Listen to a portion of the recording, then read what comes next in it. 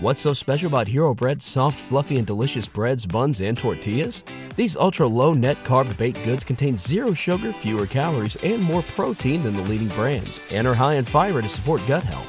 Shop now at Hero.co.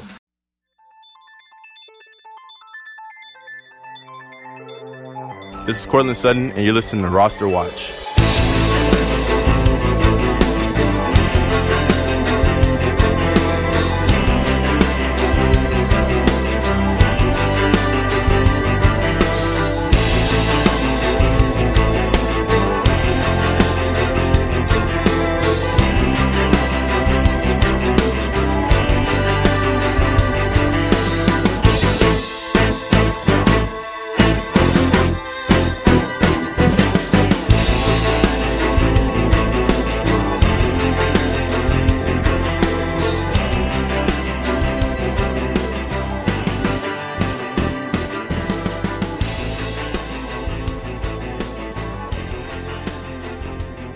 Ladies and gentlemen, Roster Watch Nation, welcome back to the epic Roster Watch podcast, brought to you by RosterWatch.com. My name is Alex Dunlap, and joining me today, probably the most recurring guest we've had on the podcast, up to nearly 500 episodes now, a lot of thousands of radio shows. You've probably heard this guy the most. His name is Ben Albright. You can find him on Twitter at AlbrightNFL. Nowadays, he's a big shot with the Denver Broncos, broadcasting live there for the Broncos radio, basically team radio from inside Broncos Stadium with iHeart. Also has some things coming up in the works that we'll keep under the hat for now and let Ben announce when they occur. But as always, Ben doing big shit. Ben, what the hell's going on, brother? Yeah, it's good to be back, dude. It's good to see your face. Yeah, man, for sure. And did I mention it's at Albright NFL on Twitter? So that's at ALLBRIGHT NFL, and go follow him there, and probably unfollow and then unfollow him soon as he starts talking shit. Ben, all right. So there's a million things I got to ask you, man. For one, man, I'm tilted. It's like the first time I don't think I ran into you at the Senior Bowl or the Combine or anything like that. Were you just there, just kind of doing stuff with the teams and stuff? You weren't hanging out with us plebes in the media, or what? Man, yeah, kind of. I mean, I felt bad because there's so many people I didn't see. I got out and about a little bit for the Senior Bowl, but Combine, we were kind of busy. Like Ryan and I were just kind of busy for the whole thing. And, we get out for dinner and see people, but that was about it. So, and then, you get out to Prime and it's like 2 a.m. So, you know how it is. So it's one of those things yeah, I just, it's not, it was a busy year. If I'd have seen you at Prime, I might not have remembered anyway, right? I might not have remembered either. We might have been hanging out the whole time. Who knows? Right. We could be lying in the audience right now. Everybody's got to know Ben. I got to ask you about Russ and stuff. But first, this is a fantasy football show first and foremost. What do you think about Melvin Gordon? Do you think, there was George Payton at the owners' meetings, saying basically the same thing he said whenever I asked at the Combine about Melvin Gordon, saying hey, we'd like to have him back. It just sure feels like, to me, it felt like if it was going to be another year where there was going to be quarterback purgatory and stuff, and they would have to lean a ton more on the run game, my just outside view was maybe then it would be a lot more likely that they would be able to bring back Melvin Gordon. They would have the extra money. They would have the run first philosophy, and they would like to have those two guys. It feels like with Russell Wilson taking up a lot of extra salary cap and maybe the offense being a little bit different, my thought was it's maybe a little bit less likely, even though that Peyton says he'd like to have him back. Do you have any thoughts about Melvin Gordon? Because it really, Javonte Williams is going in the first round of these fantasy drafts, and as far as dynasty drafts, he's going in the top 3 or 4 running backs, as people are assuming that there's going to be no Melvin Gordon there as soon as next season. Yeah, I would say it's less likely. It never shut the door on anything. We could go down the hallway, but Melvin's my neighbor, actually. So we could go down the hallway. Is he really? Yeah. He's actually a super nice dude, right? Yeah, he's the nicest guy in the world. Yeah, we could go down and in fact, he DM'd me a little bit earlier, and I was like, man, I'm in bed. I'm not walking down there. I'm just he's like, but I'm like, no, man, I think it's less likely. It's not impossible. I would just say improbable right now. The market for him's been a little softer than he wanted, and that's understandable. But I still think that it's that his price tag is too high for the Broncos relative to what they want. Like George Payton got out there and talked about, we've talked to Kareem Jackson, Melvin Gordon, and that was basically one call to each of their agents. I mean, you can say you talked to them at that point, but are you really talking to them? So, I think I don't think he's back in Denver. I mean, he doesn't think he's going to be back in Denver, but never say never. If everything pans out, if everything, they don't get a running back in the draft and his market's soft, maybe he comes back on like a 1-year deal, that kind of thing. But as it sits right now, I would say 85-15, he's not back. Oh, all right. Well, it makes sense. It makes sense. And of course the Broncos, you mentioned the draft. I'm just looking on Tankathon right now. It looks like the Broncos don't pick until the very dead last pick of the second round at 64. With that being said, it's a pretty deep running back class. Do you think that if Melvin were to move on, that the Broncos would look running back? And then if so, I mean, probably it looks like how many day 2 picks do they have? So they have 3 day 2 picks. 5 picks inside 120. Inside the first 120, they have 5 picks. All right, yeah, because they have the 2 fourth rounders at 115 and 116. Right. So that's kind of running back territory. Do you think, as far as this class, with some of these guys are going to be early day 3 guys, do you think they would? I guess on the depth chart right now, it's just, what is it? It's just all they have is Mike. Is it just Mike Boone? Is there anybody else? Mike Boone, I think they've got a futures deal or practice squad futures deal with Damari Crockett, but beyond that, Crockett. Okay. Yeah, I think that's about it. Crockett's a non-factor. I mean, I hate to down a guy, but he's a non-factor. I do believe they'll draft one. Keep your eye on like Hassan Haskins out of Michigan. He's one that I know they're bringing in for a workout, so keep your eye on that one. But overall, it's going to be the Javonte Williams show, and they like Mike Boone a lot, so he's going to get worked into the rotation. He was injured last year, and honestly, the thing last year, I got on Twitter and I'm always talking about Melvin, and like everybody knows he's my neighbor, but like Melvin was a better situational runner. Melvin did not take 0 or negative yard runs. Javonte Williams did at like one of the highest clips in the NFL. 25% of his carries went for 0 or negative yardage, 1 out of every 4 carries. So that was one of those things that like Javonte's got to get a little bit better with the vision. The outside zone switch, the switch to outside zone should help him quite a bit, because he can just kind of run, string the run along and kind of take off. So I expect him to be better at that next year, but he was one of those people who's got to improve that vision a little bit. Melvin was just more reliable at getting you yardage. Now, Javonte had those big sexy runs that all made the highlight reel and all that kind of stuff. And if you get bonuses in your fantasy league for like 20+ yard runs, things like that, absolutely factor that in for Javonte. But he's still got there's some small, running back craft things that he's got to work on. Overall, he's going to get the lion's share. He's going to be 1A guy this year, but there's still a few things that he needs to work on. I didn't think about there being a switch to outside zone. That's interesting. I think it's good for the offensive line. Isn't that good for guys like, isn't that good for guys like Reisner? It's probably good for a younger guy like Quinn Miners. Garrett Bowles. Garrett Bowles was drafted to be an outside zone tackle, and then they tried to power gap the last 2 years. Yeah. That's an interesting thing there, because it's the new, it's a new head coach, it's a new offense, it's a new it's a whole new day we probably buried the lead just because Javonte Williams is the biggest deal for fantasy, but the biggest deal in real football, and it's honestly a huge deal for fantasy, is the Russell Wilson stuff.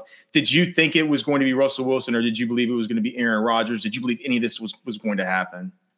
Offline, I got to have a conversation with you about this, but okay. I knew it was going to be one of the two. I knew it was going to be one of the two. Back last October, when this idea started formulating for the Broncos that Russ Wilson was going to be plan B, they were really excited about it. George Payton was really excited about it, but they still thought the Rodgers thing was going to happen. They got tipped off right around the Senior Bowl that Aaron Rodgers was going back to Green Bay, and that's when they pivoted to Russ and all that kind of stuff. So, I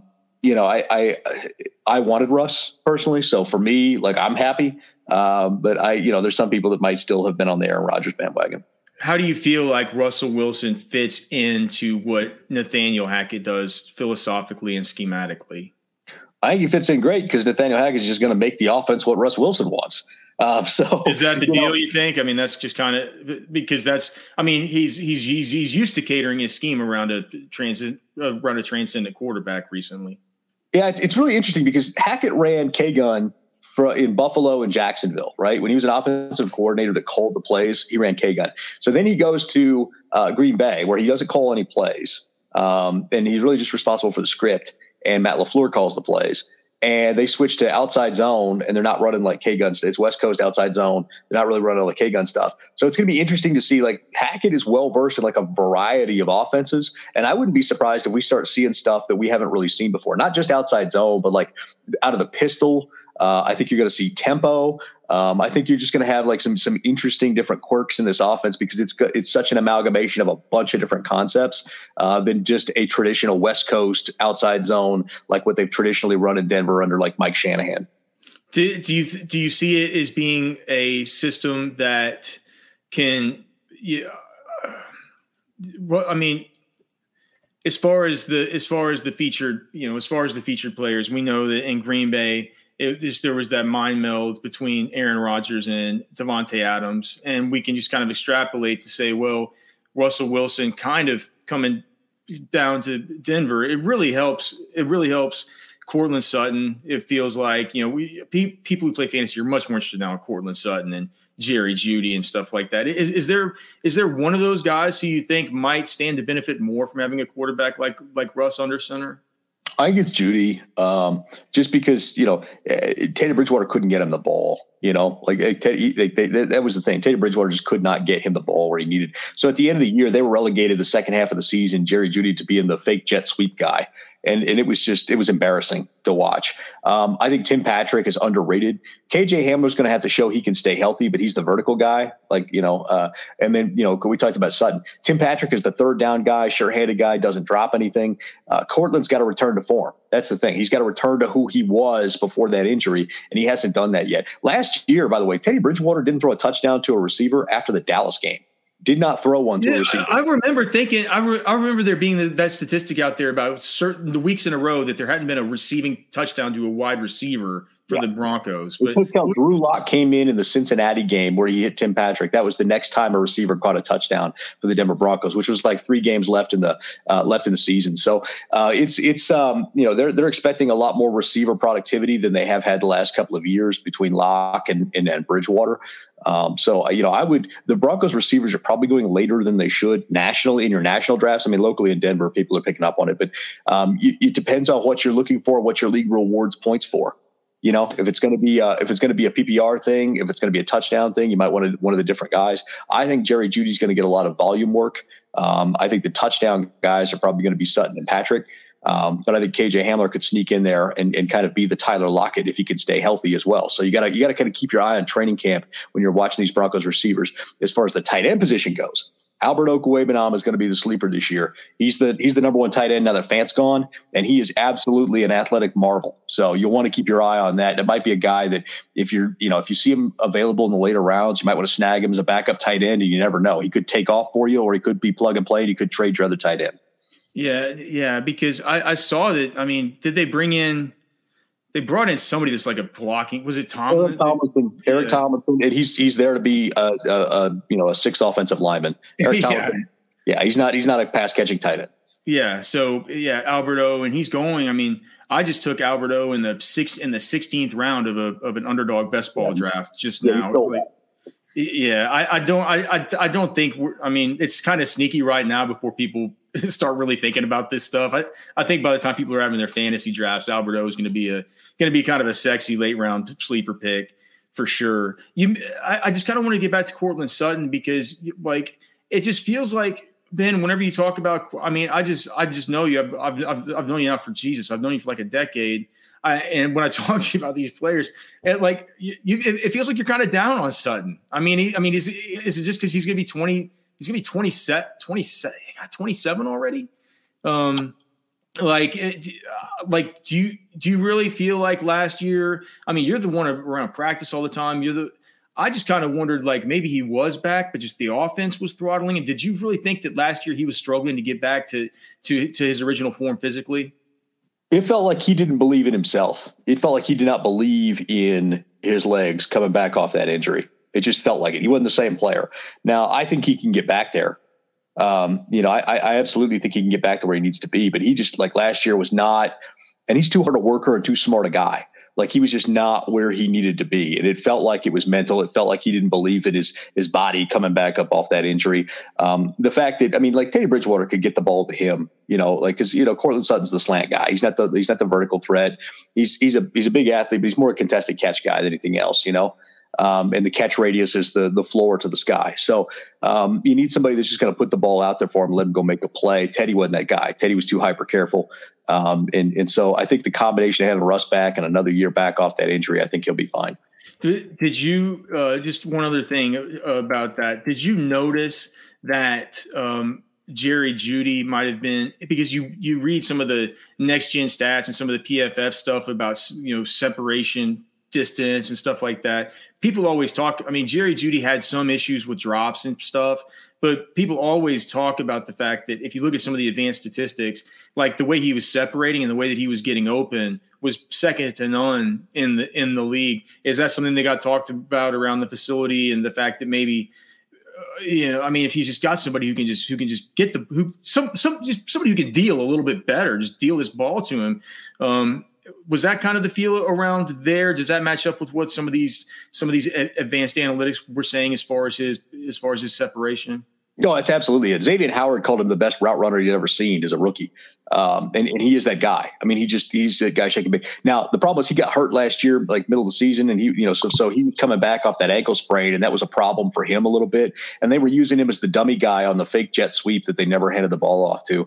It was weird. Like Pat Shurmur just totally he was like taking a Ferrari and adding a boat anchor to it. It was the weirdest thing. I think that Jerry Jeudy's primes for a kind of a breakout season. I wouldn't be surprised to see 808 out of him. I wouldn't be surprised to see more. I think he's going to be more of the between the 20s guy, and if he breaks one, that's where he gets the touchdowns. I think the end zone guys are going to be Patrick, Sutton, and Okwuegbunam. But I think Jerry Jeudy, if you're a PPR guy, and if you're a volume yardage league, he's the guy, and he's going to get you bonus touchdowns when he breaks some. So just putting a gun to your head here. Not for real.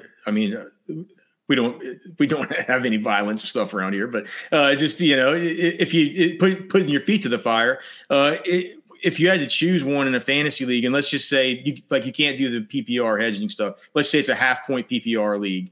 Would you, and you're on the clock, and both Sutton and Jeudy are available to you, which one would you take?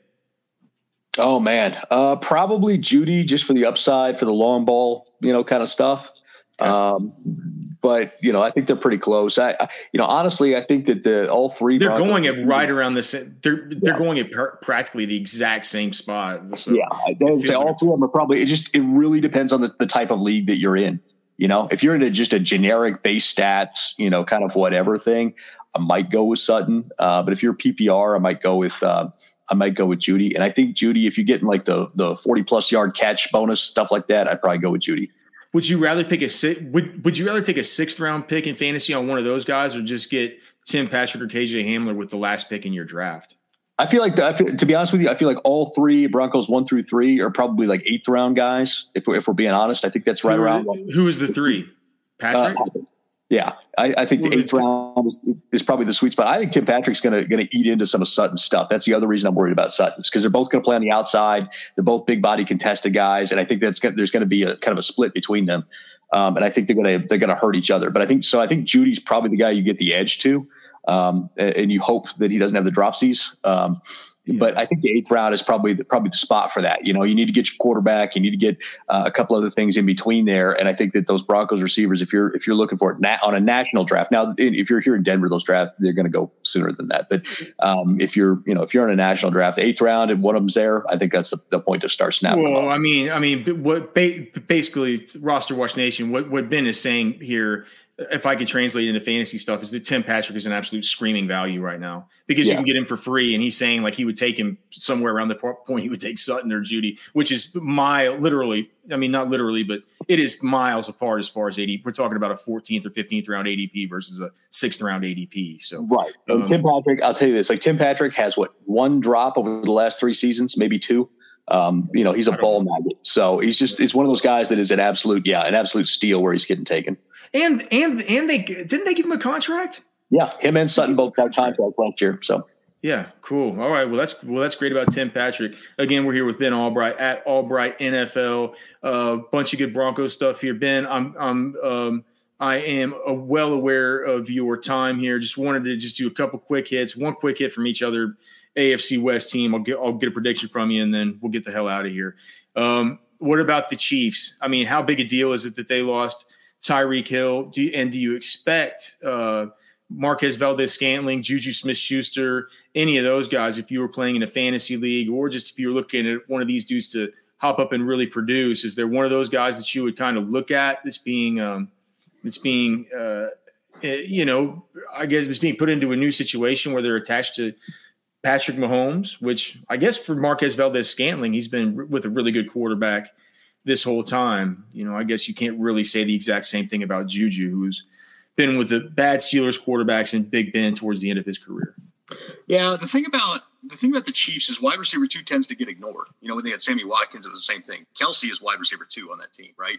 So and Valdes-Scantling doesn't have the cuts that Tyreek Hill had. He's more long speed. He's had an issue with drops. I don't think the Chiefs are done at receiver. Would not be surprised to see them acquire Brandon Cooks. I'm not 100% on that, but I wouldn't be surprised if they did. That would change the dynamic. I steer clear of that. Outside of Kelsey, I'm kind of steering clear of the Chiefs wide receiver situation until the dust settles. Okay, fair enough. And that's interesting about Cooks, because the Broncos were idiotically saying that he was a guy they wanted to build around, and like build around a 30-year-old guy that's one concussion away from retirement. It's like so wild. Okay, what about the Chargers? They bring back Mike Williams. They still have Keenan Allen around there. There was a lot of excitement about Joshua Palmer maybe taking a next step this year, but do you think Mike Williams coming back is going to keep that from happening to where they're going to still stay focused on those two, Keenan Allen, Mike Williams, Austin Eckler? That's the offense. Yeah, I think that's the offense. And I think the other thing, too, to remember is the Chargers don't have an offensive line. Their offensive line might be the worst in the league. So if you're looking for vertical threats out of the Chargers, that's going to be a problem unless Herbert can just break tackles and buy time. So for me, the money play is Keenan Allen. Get the PPR guy, get the possession guy that's going to get peppered with targets because there's not time for anything else to develop and get downfield. And he knows how reliable Keenan Allen is. So I think that's the play. I know they just paid Williams and all that kind of stuff, but to me, Keenan Allen's the play. Okay, and then for the Raiders, they bring in Davante Adams. I'd like to just hear Ben Albright's take on Davante Adams, Derek Carr. How does that go, and how much differently do we need to view Davante Adams if we're playing fantasy football?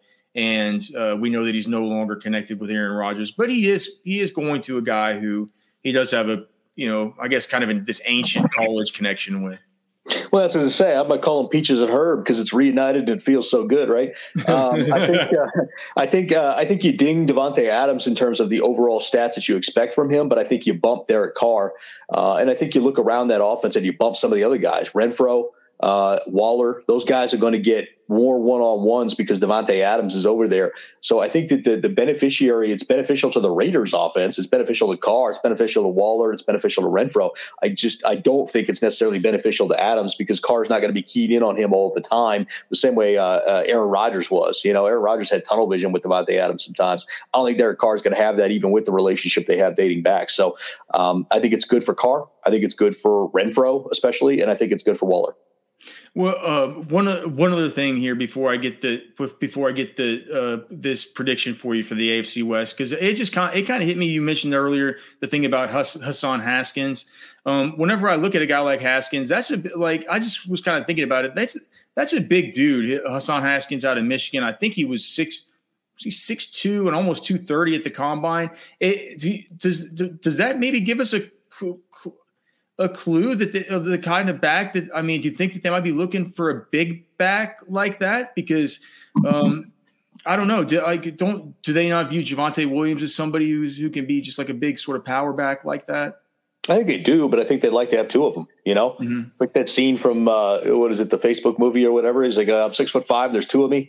I think that I think that's kind of the philosophy. It's basic physics. Force equals mass times acceleration, right? And so if you're a big dude and you can accelerate like that, you got a lot of force coming through that line. You're tough to tackle. And they've seen Javonte and how that can be. You add another big guy like that behind him, and you can spell Javonte with, and now all of a sudden in the third and fourth quarter, you're looking at an even more effective running back. So I think they've already got their speedster and Mike Boone. I think they've got, he presents a little bit different dynamic, even though he weighs like 220, 215. He does? Yeah, Mike Boone's up to like 215, 220. Dude, yeah.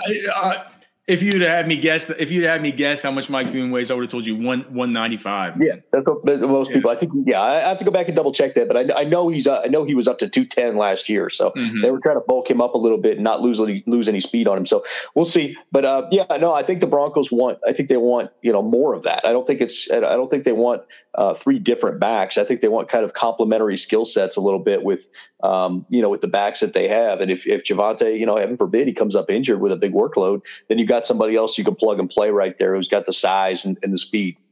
All right. So I can't ask you, I can't ask you if the Broncos are going to finish, if the Broncos are going to finish first in the AFC West, but I will ask you this, Ben Albright. Again, Ben Albright at Albright NFL, Roster Watch Nation. You know him, you love him. I'm sure most of you guys follow him already, but if you don't, please go give him a follow at Albright NFL. Great follow for all things NFL, and also you just love to see it with all the haters getting owned over and over again. Ben, who finishes first and who finishes last in the AFC West 2022? If you're making your picks right now, before we have the draft, before we have any kind of rookie mini camps or OTAs or anything, first place, last place. It's tough. I mean, you look at this and it's tough to ding Kansas City, but their defense is falling apart and they lost Tyreek Hill. Oh, yeah. I think they take a step back. The Raiders still don't have much of a defense. They got a decent pass rush, but they don't have much of a defense.